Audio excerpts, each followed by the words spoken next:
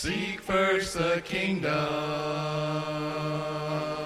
and all things will find their place. Seek first the Lord and all his righteousness, and seek his holy face. And the world and all its pleasures will just strangely fade and dim, and you'll find true peace in him when you seek first the kingdom. When I look back across my life like thumbing through the pages of an open book, I see the things God used to bring me to this place of peace. I'm a little bit ashamed of just how long it took.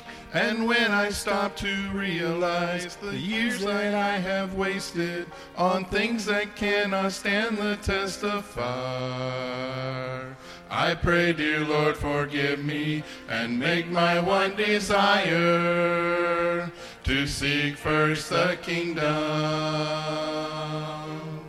Seek first the kingdom, and all things will find their place. Seek first the Lord and all his righteousness, and seek his holy face.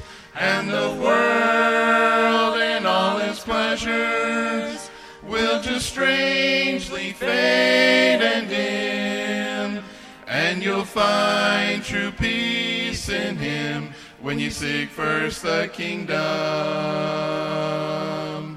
Seek first the kingdom, and all things will find their place. Seek first the Lord and all his righteousness, and seek his holy face. And the world and all its pleasures will just strangely fade and dim, and you'll find true peace in him when you seek first the kingdom. When you seek first the kingdom. Seek first the kingdom.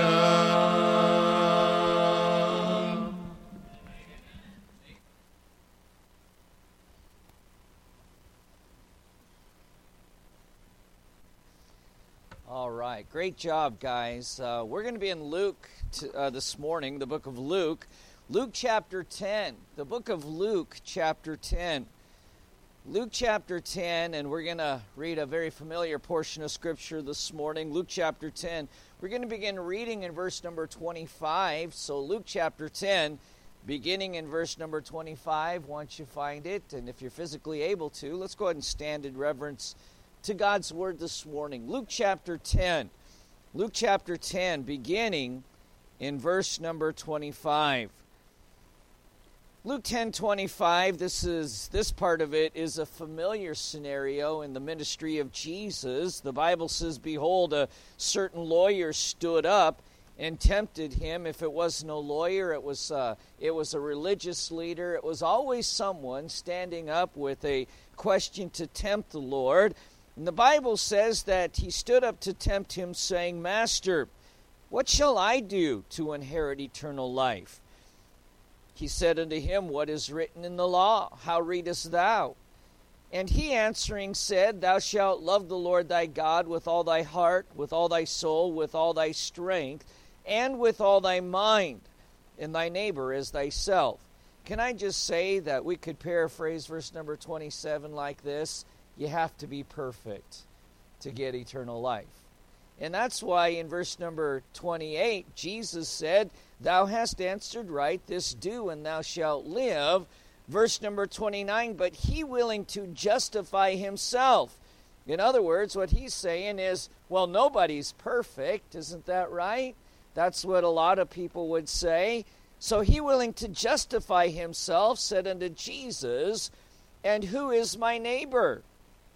And Jesus answering said, a certain man went down from Jerusalem to Jericho and fell among thieves, which stripped him of his raiment and wounded him, and departed, leaving him half dead. And by chance there came down a certain priest that way, and when he saw him, he passed by on the other side. And likewise a Levite, when he was at the place, came and looked on him, and passed by on the other side. But a certain Samaritan, as he journeyed and came where he was, and when he saw him, he had compassion on him, and went to him and bound up his wounds, pouring in oil and wine, and set him on his own beast, and brought him to an inn, and took care of him. I want to ask you a question this morning. Who do you want to be like? Who do you want to be like? Let's go to the Lord in prayer. Our Heavenly Father, Lord, we do thank you for all the many blessings you've bestowed upon us already, dear Lord. Thank you for the lessons that we heard in Sunday school and our various classes, Lord God. And Father, we thank you for the hymns that we got to sing, the song that we got to hear. Lord, the privilege of praising you in song. And now, Father God, what a joy to have you speak to us through your word. And Lord, I pray that our ears would be opened, Lord God, that our minds would be cleared, that we would reverence you this morning as we hear what your word has to say. Father, that we'd be willing to make whatever changes that are necessary. Lord, if there's anyone here who does not know Christ as personal Savior, I pray, dear Lord, that you'd cause them to see their need. Father God, we pray for the power of your Holy Spirit to be in the service this morning, and we thank you in Jesus' name. Amen. All right, you can go and be seated.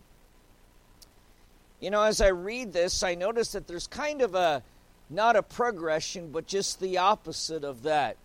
As this lawyer says, well, who is my master, or who is my neighbor? And the Bible says he asked that question wanting to justify himself, because he knows it's impossible to keep the law, which it is impossible to keep the law.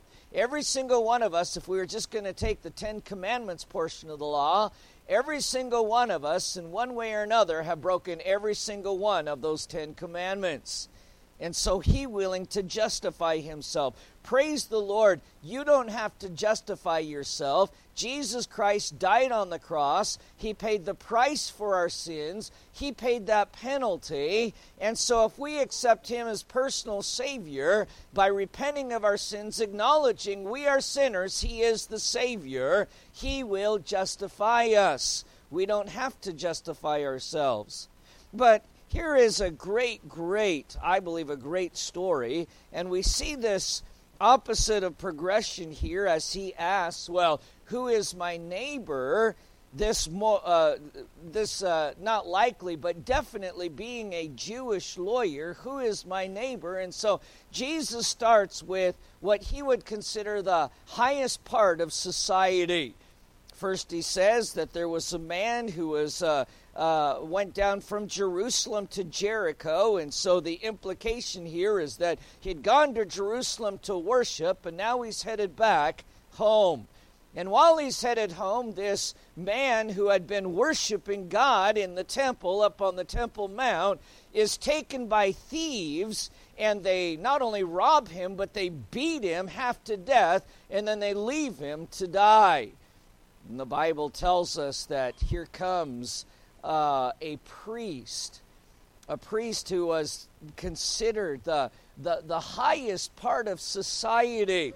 He was a ruler of the Jews. He was one to be emulated, one to be looked up to. And the Bible says this priest, he's on his way, obviously, to Jericho, and he sees the man, and so he passes over on the other side. But then we come to another individual who is not quite as high as the priest, but is of the same lineage and of the same family, because all priests were Levites. So now here comes a Levite. Not a priest, but still part of the Levite family. And the Bible says that he comes and he sees this man laying half dead, and he goes on the other side and he passes by. Well, now we've come to what this lawyer would consider the scum of the earth, a Samaritan.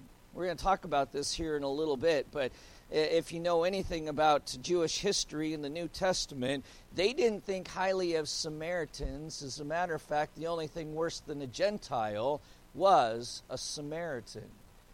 And so, as Jesus continues, by the way, Jesus being a Jew, telling the story to another Jew, a lawyer, and he's used two individuals that are part of the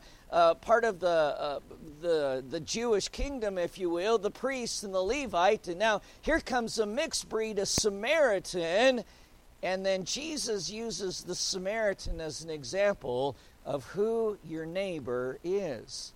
But the question I want to ask you this morning is, who do you want to be like?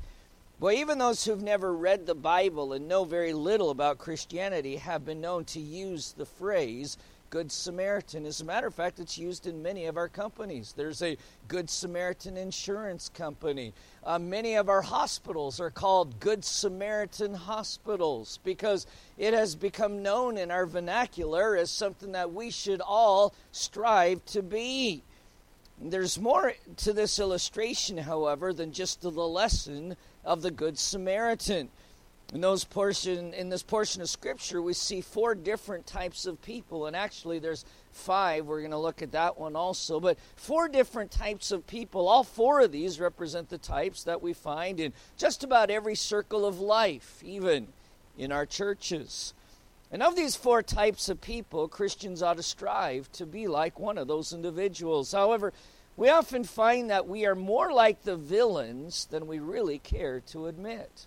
And so I want us to take a look at these 4 types of people. And again, asking the question, who do you want to be like? The first one we find is actually the one asking the question in verse number 25. The Bible says, and a certain lawyer stood up and tempted him, saying, Master, what shall I do to inherit eternal life? So here is an educated person. Here is a person who's gone through school. Here's a person who would be considered by society to be a success. But when it comes to godly things, he's a pessimist. And incidentally, those educated in our society today would certainly be considered, in matters of faith, pessimistic. And this man here was a pessimist. What causes pessimism when it comes to things of faith? Disbelief, a lack of faith. You see, the pessimist is a cynic.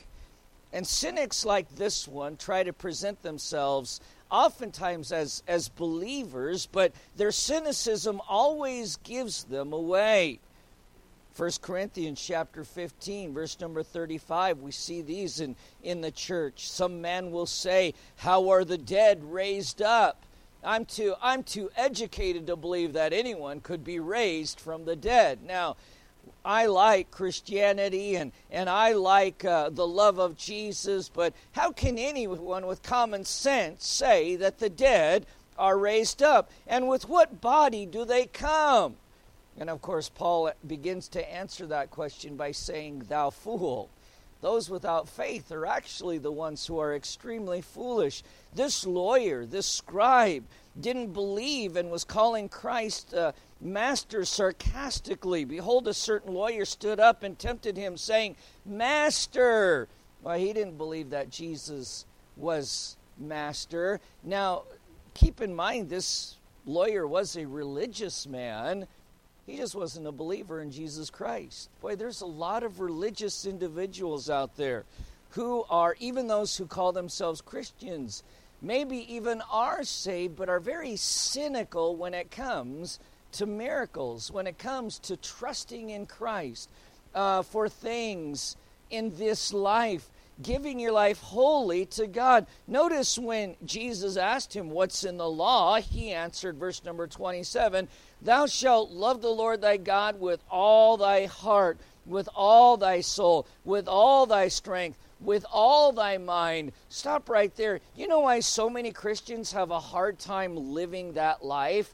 Giving God all your life, all your heart, all your soul, all your mind, all your strength. We like to give God our spare change. Modern day Christianity today, we go to church Sunday morning, and the rest of the week we live for ourselves. We'll put a little bit of money in the offering plate. We might even tithe, but as far as sacrificial giving that would cause us to change our lifestyles, boy, that's just crazy. That is just nuts. And of course, that's because we have become so cynical in regard to our worshiping Jesus. This lawyer was a cynic. Cynics tend to question everything and are satisfied with nothing. There's the one in the business meeting, the church business meeting, who is trying to be the voice of reasoning, but is actually the voice of contention. Hey, I'm just trying to be the voice of reasoning. Here's the interesting thing about a church, and I've said this all along, that you cannot run a church like a secular business. It just doesn't work that way. You got to run a church by faith. Sometimes churches have to step out by faith. And because without faith, it's impossible to please God. It makes it very difficult at times to operate in this business world, because sometimes we rely on businesses, and those businesses want to see that we are shaped like a typical business. One of the difficult things about getting a loan for our property out here, of course, the property's paid off. We're trying to get a construction loan so we can get started on that thing, is we don't operate like a business. It's completely different than first of all, we don't have a business owner. They always want the business owner. Who's the business owner? We don't have a business owner. I'm the pastor, certainly not the owner. God's the owner of the church. God started the church. He's the final authority in the church. Do we have leaders in the church? Sure we do, because that's biblical. And then when it comes to other things, even Christian organizations, it's really hard, because many of them don't operate by faith either. They operate like a business. Only a true church of Jesus Christ is going to operate like a true church of Jesus Christ. There are cynics in many churches, just as there were in the congregation of Israel during the wilderness wanderings. They couldn't enjoy the blessings of God because they were too busy complaining about those very blessings. For instance, in Numbers chapter 11, we read about individuals that were complaining that they didn't have any flesh. Numbers 11, verse number 4, the Bible says, the mixed multitude that was among them fell a-lusting. And the children of Israel also wept again and said, who shall give us flesh to eat? You know, rather than being thankful that they weren't out in the wilderness starving, because every night God rained manna upon the encampment. And all they had to do is go out and grab a day's worth of it. That was it. They were told not to grab any more than a day's worth, because they were to have faith that God would do it again that night. When they did try to grab more than a day's worth, the Bible says the next morning it turned into maggots and worms, and it was just absolutely disgusting. God wanted them to rely on Him daily. So they were only allowed to go out and get a day's worth. And you could understand, people complained, first of all, we got to go gather this. Oh my goodness. Why can't God just drop it on our plates? Why do we have to go out? And the parents would tell the children, all right, guys, it's time to go out and gather manna. Oh, man, again? We have to gather manna again. I'm so tired of this. Every morning we got to go out and we've got to gather manna. Why can't it just be brought to us? Why can't we YouTube it into our houses? Well, it was a blessing. But oftentimes, rather than being thankful for the blessings, we curse God for those blessings. I'm so tired of this manna. It's the same thing day in and day out. Why can't we have flesh? And then the mixed multitude will come in. And they'll say, well, you know, the world, they get flesh. Aren't you tired of manna all the time?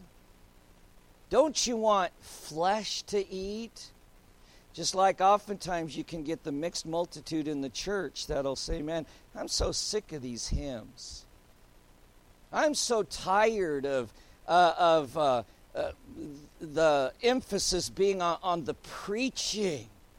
Man, we hear preaching. Every time we come to church, it's preaching, preaching, preaching. The preacher opens the Bible. It's the same thing week in and week out. Preaching, preaching, preaching. Why can't we have a drama or something? Why can't we have a rock band? Why can't we have some entertainment? You know, that rather than being thankful that God had His Word written, that God preserved His Word, that God speaks to us through His Word, that God has given us a local congregation that we can attend, we can fellowship, we can be encouraged, we can be exhorted. We say, man, we have to drive to church again today. Why can't we just YouTube it? Why can't we just have it piped in? Why can't it be served to me on a platter? Go to a foreign country where churches are illegal and Christians are starving for what we get here every Sunday, every Wednesday, and every opportunity that we get. But instead, we tend to become cynics and complain. I don't know about you, but I'm thankful to have the health where I can get up on Sunday. I'm thankful to have a car that will actually start when I get into it. I'm happy to have all the resources that God has given to us. I'm thankful for a church because I need the fellowship. But I also need the preaching of God's Word. I need the singing of those hymns that remind me to seek first the kingdom, and all things will find their place. There are cynics in many churches. A cynic can see a miracle and still be negative about that miracle. Just like those who complained about the manna. The same thing every day. And we have to go and we have to collect it and we have to bring it into the house. I just get so tired of it. Well, there's the alternative. You could be hungry. You could be starving. A cynic can see a miracle and still be negative. Matthew 12:22. Then was brought unto him one possessed with the devil, blind and dumb, and he healed him. Insomuch that the blind and dumb both spake and saw. And all the people were amazed and said, Is not this the son of David? But when the Pharisees heard it, they said, This fella doth not cast out devils, but by Beelzebub, the prince of the devils. Boy, we can see that which is good, and we can become so pessimistic and turn it into something that's bad. Oh man, my parents, they drug me to church every single Sunday and on Wednesday night and on visitation every chance they drug me to church. Man, I am not going to make my kids go through that. Well, you know what your parents did was a good thing for you, but you've turned it into a bad thing. The pessimist. But then there's the second group of people in Luke chapter 10. And sadly, there's a lot of these in our churches also. Luke chapter 10, verse number 30. The Bible tells us, Jesus answering said, A certain man went down from Jerusalem to Jericho and fell among thieves. So I moved from the pessimist to the pillager here. The thieves, they stripped him of his raiment, they wounded him, and they departed, leaving him half dead. See, these are those that wanted to enjoy the benefits of another man's labor and then be able to criticize that. And we see this in society. Regardless of where you stand on situations, you know, the draft dodger and the pacifist, they enjoy the rewards of those who fought and died for their country. Those who kneel during the national anthem can only kneel because of the national anthem.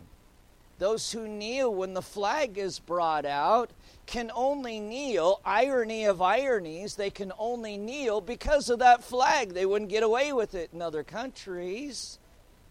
But they want to enjoy what that flag stands for without honoring what that flag stands for. Our own children often want to enjoy the benefits of the home without partaking in any domestic chores. Let them get away with it, and you're raising pillagers. You're raising takers. And I know it's a fight. Hey, I raised kids. It's a fight to get them to work in the house and outside of the house.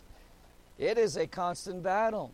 Sadly, I've dealt with parents, though, who are just weary of the battle, so they'll just do it themselves.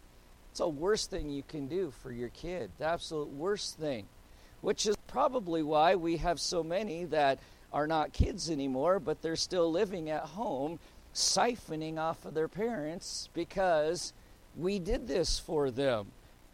If you work hard and make a decent paycheck, you'll find that much of it goes to takers.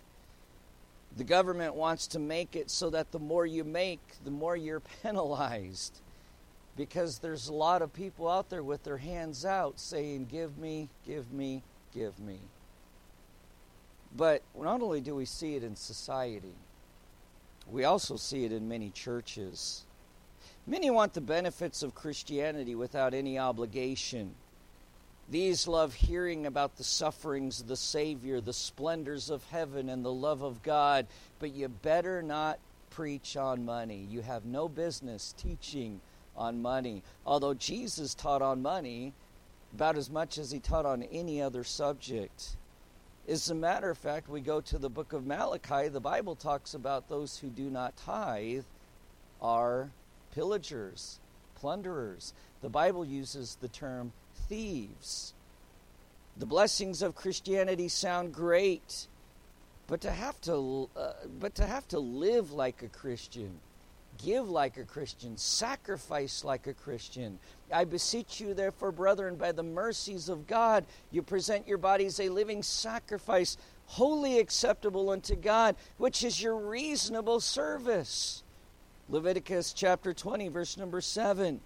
Sanctify yourselves, therefore, and be ye holy, for I am the Lord your God. We have forgotten about this in modern-day casual Christianity today. Sanctify yourselves. Be holy. Honor God. Reverence God. Listen, that's not a preference. That's doctrine. Keep Him first in your life. I am the Lord, all capitals. I am the Lord, your God. Peter writes in 1 Peter chapter 1, verse number 15. As he which hath called you is holy, so be ye holy in all manner of conversation. Because it is written, be ye holy, for I am holy.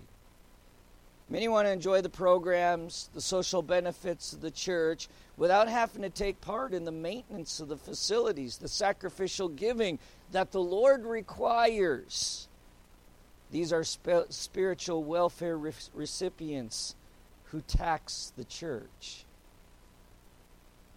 They're pillagers, often caused by pessimism.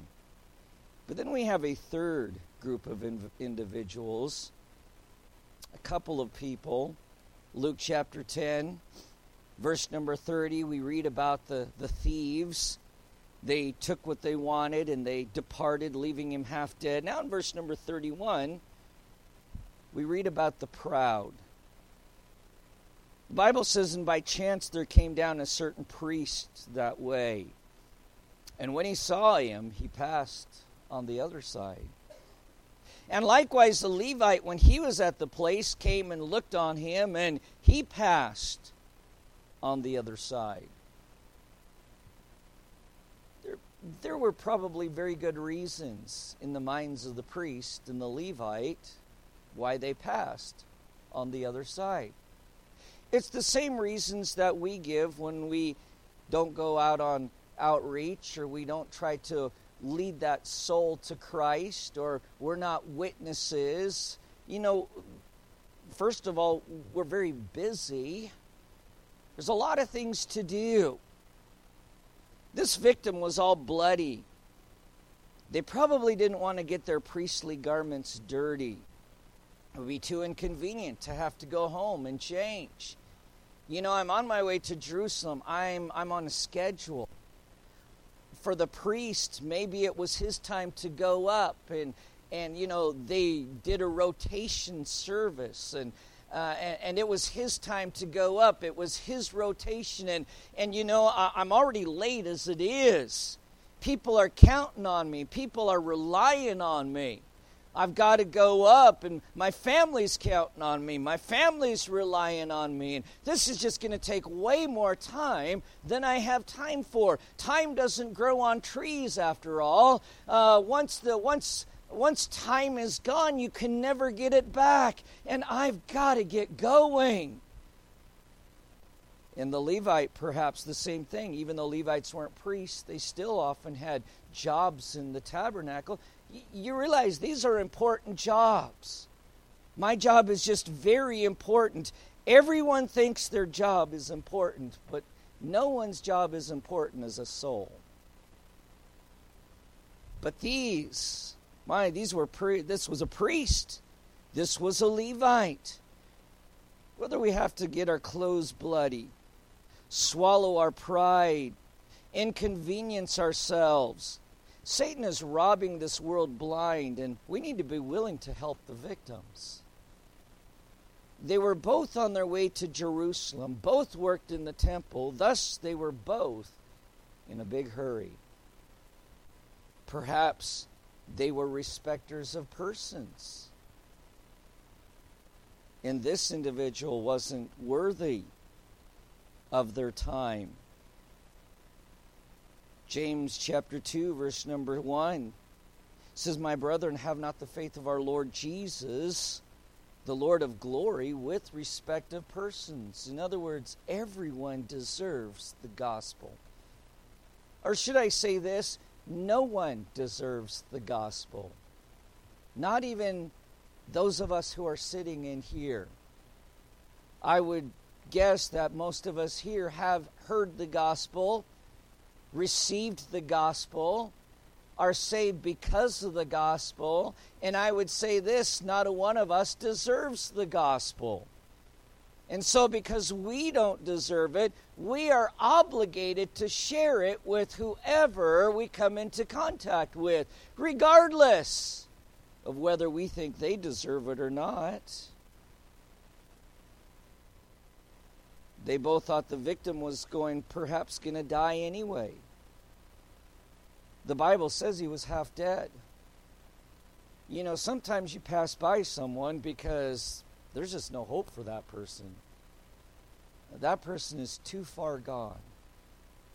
That person is so entrenched in sin. You know, it's amazing that Mary Magdalene was possessed by 7 demons. She was pretty far gone.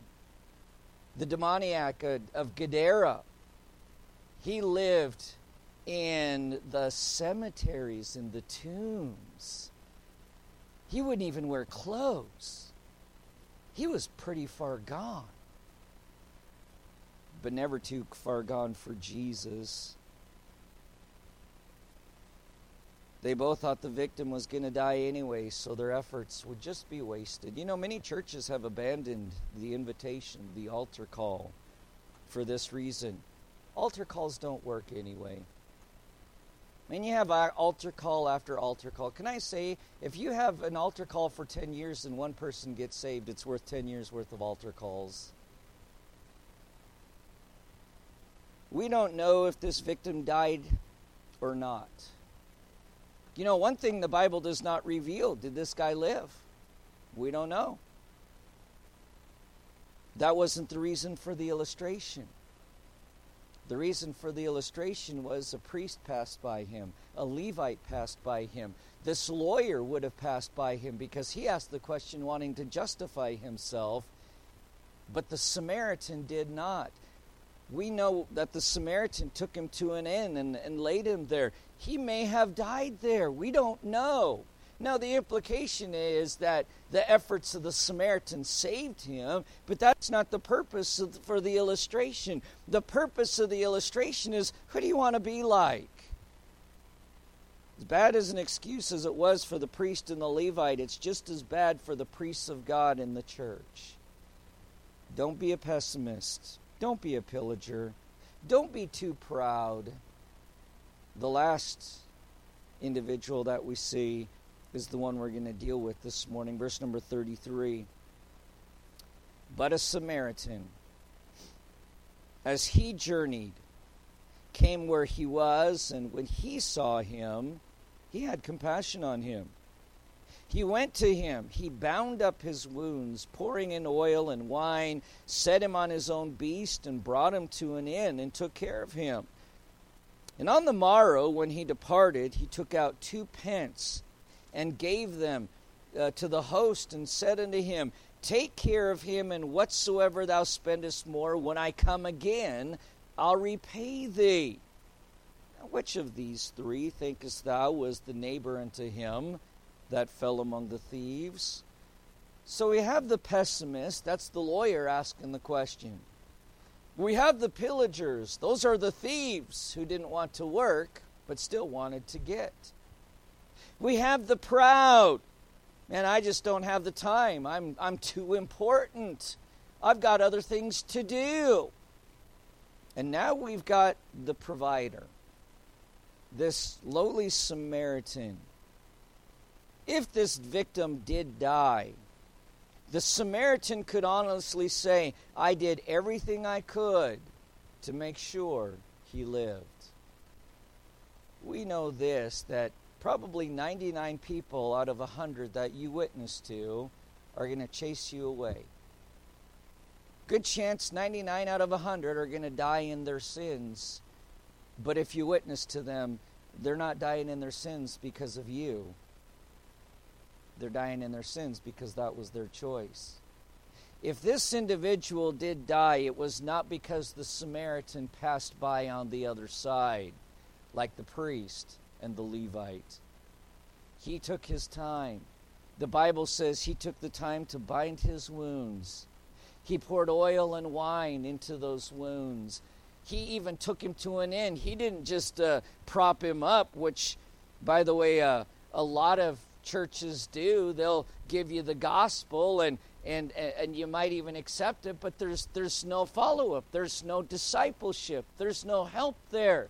He actually took him and put him on his beast and took him to an inn where he could get better, rather than say, well, you know, I've done more than most people, which is what a lot of Christians are satisfied with. You know, I do more than most people.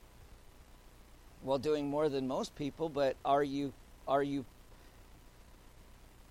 making your body a living sacrifice, presenting your body a living sacrifice? We can always do more. He gave of his time. The Bible says he gave of his substance. He gave of his money. He gave of his talent. You know, maybe this guy, maybe he was a doctor, or maybe he worked in the medical industry. If he did, he used it for the Lord that day. Many people have talents that they never use for the Lord. This should be the goal of each and every one of us who are saved, to be like the Samaritan. Love thy neighbor as thyself. Acts chapter 20, verse number 26, wherefore I take you to record, Paul said to that church in Ephesus, He said, I take you to record this day that I am pure from the blood of all men. For I have not shunned to declare unto you all the counsel of God. You know, Paul got a lot of heat, not only because he preached the gospel, but because he went beyond. He preached against sin. He preached godly living. He discipled. Much like, the Samaritan is much like the Savior. You know, there are many similarities here between the Samaritan and the Savior. Both were despised. I think that often gets lost in this lesson. This lawyer worked with the priests. As a matter of fact, he's working for the priest right now and trying to tempt Jesus and trying to cause Jesus to trip up. This lawyer's working for the priests. He loved the priests. Maybe he was one of them and had another occupation. We don't know, but we do know this. These lawyers and these priests, they all worked very close together. And so Jesus, in this illustration, first uses a priest. Then he uses a Levite. Now he's using someone that the priest and the Levites and the lawyer and the common day Jew would despise. A Samaritan. The Samaritan was, for lack of a better term, a half-breed or a mixed breed. He had Jewish blood in him, but it was tainted as far as the Jews were concerned. At the fall of the northern kingdom, when the northern kingdom of Israel fell in 722 BC to the Assyrians, the Assyrian kings planted colonists in Israel. They intermarried with the Israelites. Their descendants came to be known by the Jews or by Judah as Samaritans. And the Jews despised them. They had no dealings with the Samaritans. As a matter of fact, in John chapter 3, when Jesus purposed to go into Samaria, which is something that the Jews didn't do, you realize if you look at a map to go from Nazareth down to Jerusalem, it's a lot quicker to go by a straight line, which meant going through Samaria. But the Jews hated Samaritans so much, they'd go around, even though it would add to their trip. But Jesus, when he was going through, went through. And the disciples, the Bible says they didn't dare question him, but they were questioning him. Why would we go through Samaria?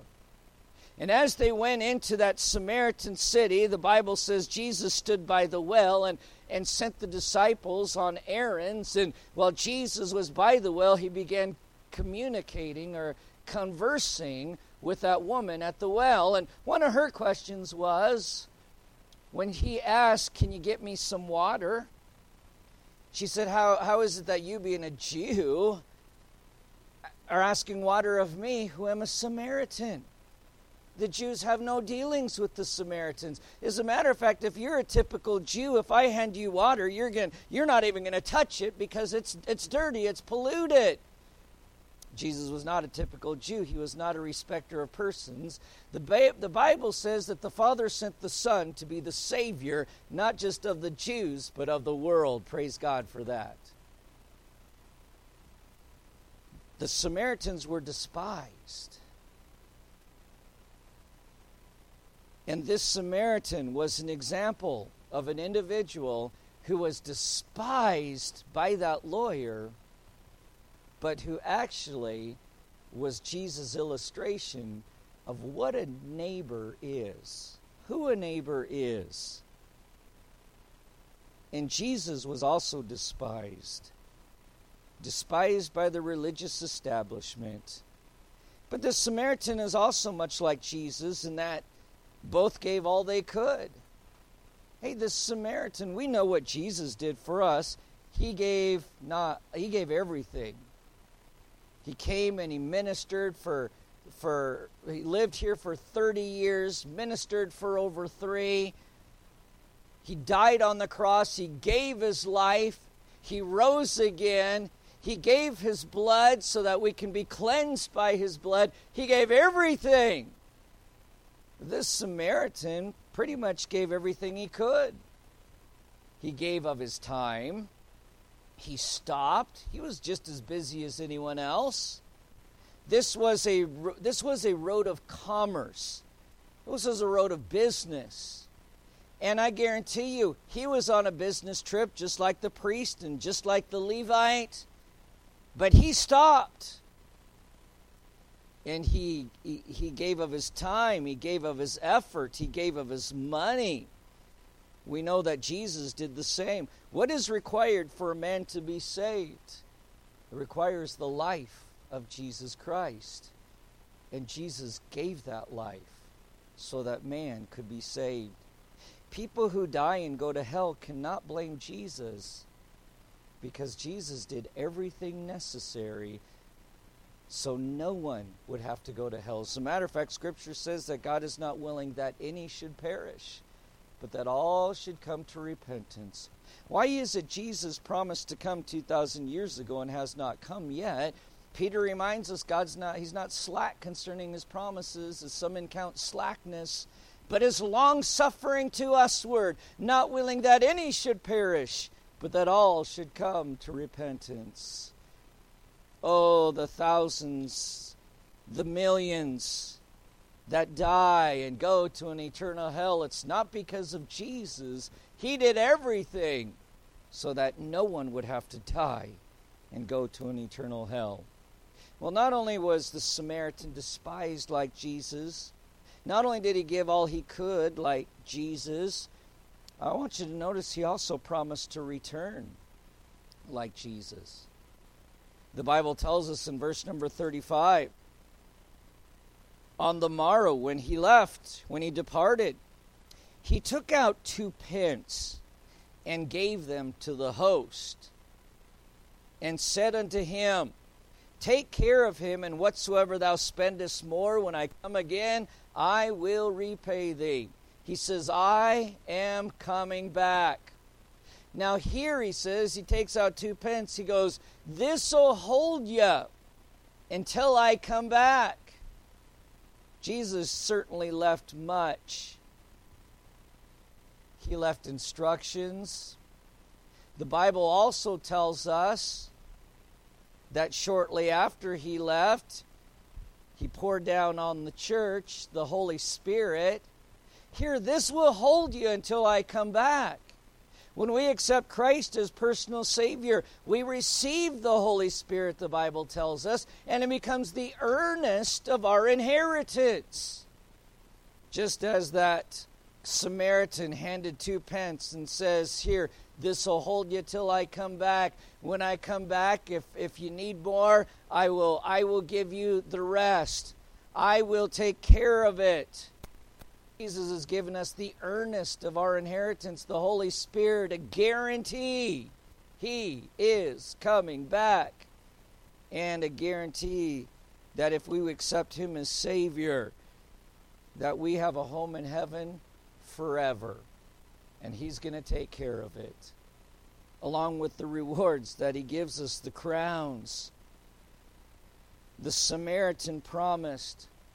He said, if you have to spend beyond this, you'll not outgive me. He says, when I come back, I'll pay it all back, I promise you. Look at what he says on the morrow, verse 35. When he departed, he took out 2 pence. He gave them to the host and said unto him, take care of him. Whatsoever thou spendest more when I come again, I'll repay thee. The implication is that he would repay more than was actually spent. In other words, you can't outgive this Samaritan. Many of us have learned this. You cannot outgive God. You just can't do it. Love the Lord thy God with all thy heart, with all thy mind, all thy strength, all thy soul, all thy finances. You cannot outgive God. Try it. Prove me, he says. Bring the tithes. And prove me and see if I don't open the windows of heaven and pour you out a blessing that there will not be room enough to receive it. No one has ever been able to outgive the Lord. But the pessimist says, I can't afford to tithe. God just requires too much. The pillager says, how can you bless me? What does this church have to offer me? The proud says, well, I like those benefits, but I don't have time. The provider says, whatever is needed, even if I have to give my life, whatever is needed. Of the four types of people, obviously, we should strive to be like the latter. Maybe this morning, however, you're the prey. The one that was overtaken. The one left for half dead. The one at the mercy of this world. The Bible says that we're all that person before we're saved. Before we are born again. Like this man going down from Jerusalem to Jericho, the only thing life has given you is blow after blow, question after question. I'm here to tell you this morning, Jesus has the healing and he has the answers. And I am so thankful for that, because we know this, our politicians certainly don't have the answers. We know this, the medical industry lacks answers. We know this, the education system certainly lacks answers. And I'm not being critical, I'm just stating the facts. Nobody knows everything. But Jesus, not only does he have the answers, he is the answer. In Isaiah chapter 45, verse number 20, Isaiah writes, assemble yourselves and come. Draw near together, ye that are escaped of the nations. They have no knowledge that set up wood of their graven image and pray unto a God that cannot save. Tell ye and bring them near. Yea, let them take counsel together. Who hath declared this from ancient time? Who hath told it from that time? Have not I the Lord? And there is no God beside me, a just God, a Savior. There is none beside me. Look unto me, and be ye saved, all the ends of the earth. For I am God, and there is none else. In Matthew chapter 11, 28, that God became flesh and dwelt among us. And he said this, come unto me, all ye that labor and are heavy laden, and I will give you rest. Take my yoke upon you and learn of me, for I am meek and lowly in heart, and ye shall find rest unto your souls. In John 11, that same Savior says, I am the resurrection and the life. He that believeth in me, though he were dead, yet shall he live. In Romans chapter 10, verse number 9, if thou shalt confess with thy mouth the Lord Jesus, and believe in thine heart that God has raised him from the dead, thou shalt be saved. For with the heart man believeth unto righteousness, and with the mouth confession is made unto salvation. For the Scripture saith, whosoever believeth on him shall not be ashamed. In other words, believe on him. You'll not be confused. You'll not be ashamed. You'll not say, well, hey, wait a minute. I thought this was supposed to take care of me. Like we do with much of the world. We elect a president and things fall apart and, well, wait a minute, this wasn't supposed to happen. We listen to the advice of this man and it goes just the opposite. And, well, wait a minute, that wasn't supposed to happen. We're confounded, we're confused. But the Bible says, if you believe on him, no confusion, no being confounded. Trust, believe, accept him as your Savior. He will never let you down. Let's have every head bowed and every eye closed. With every head bowed and with every eye closed,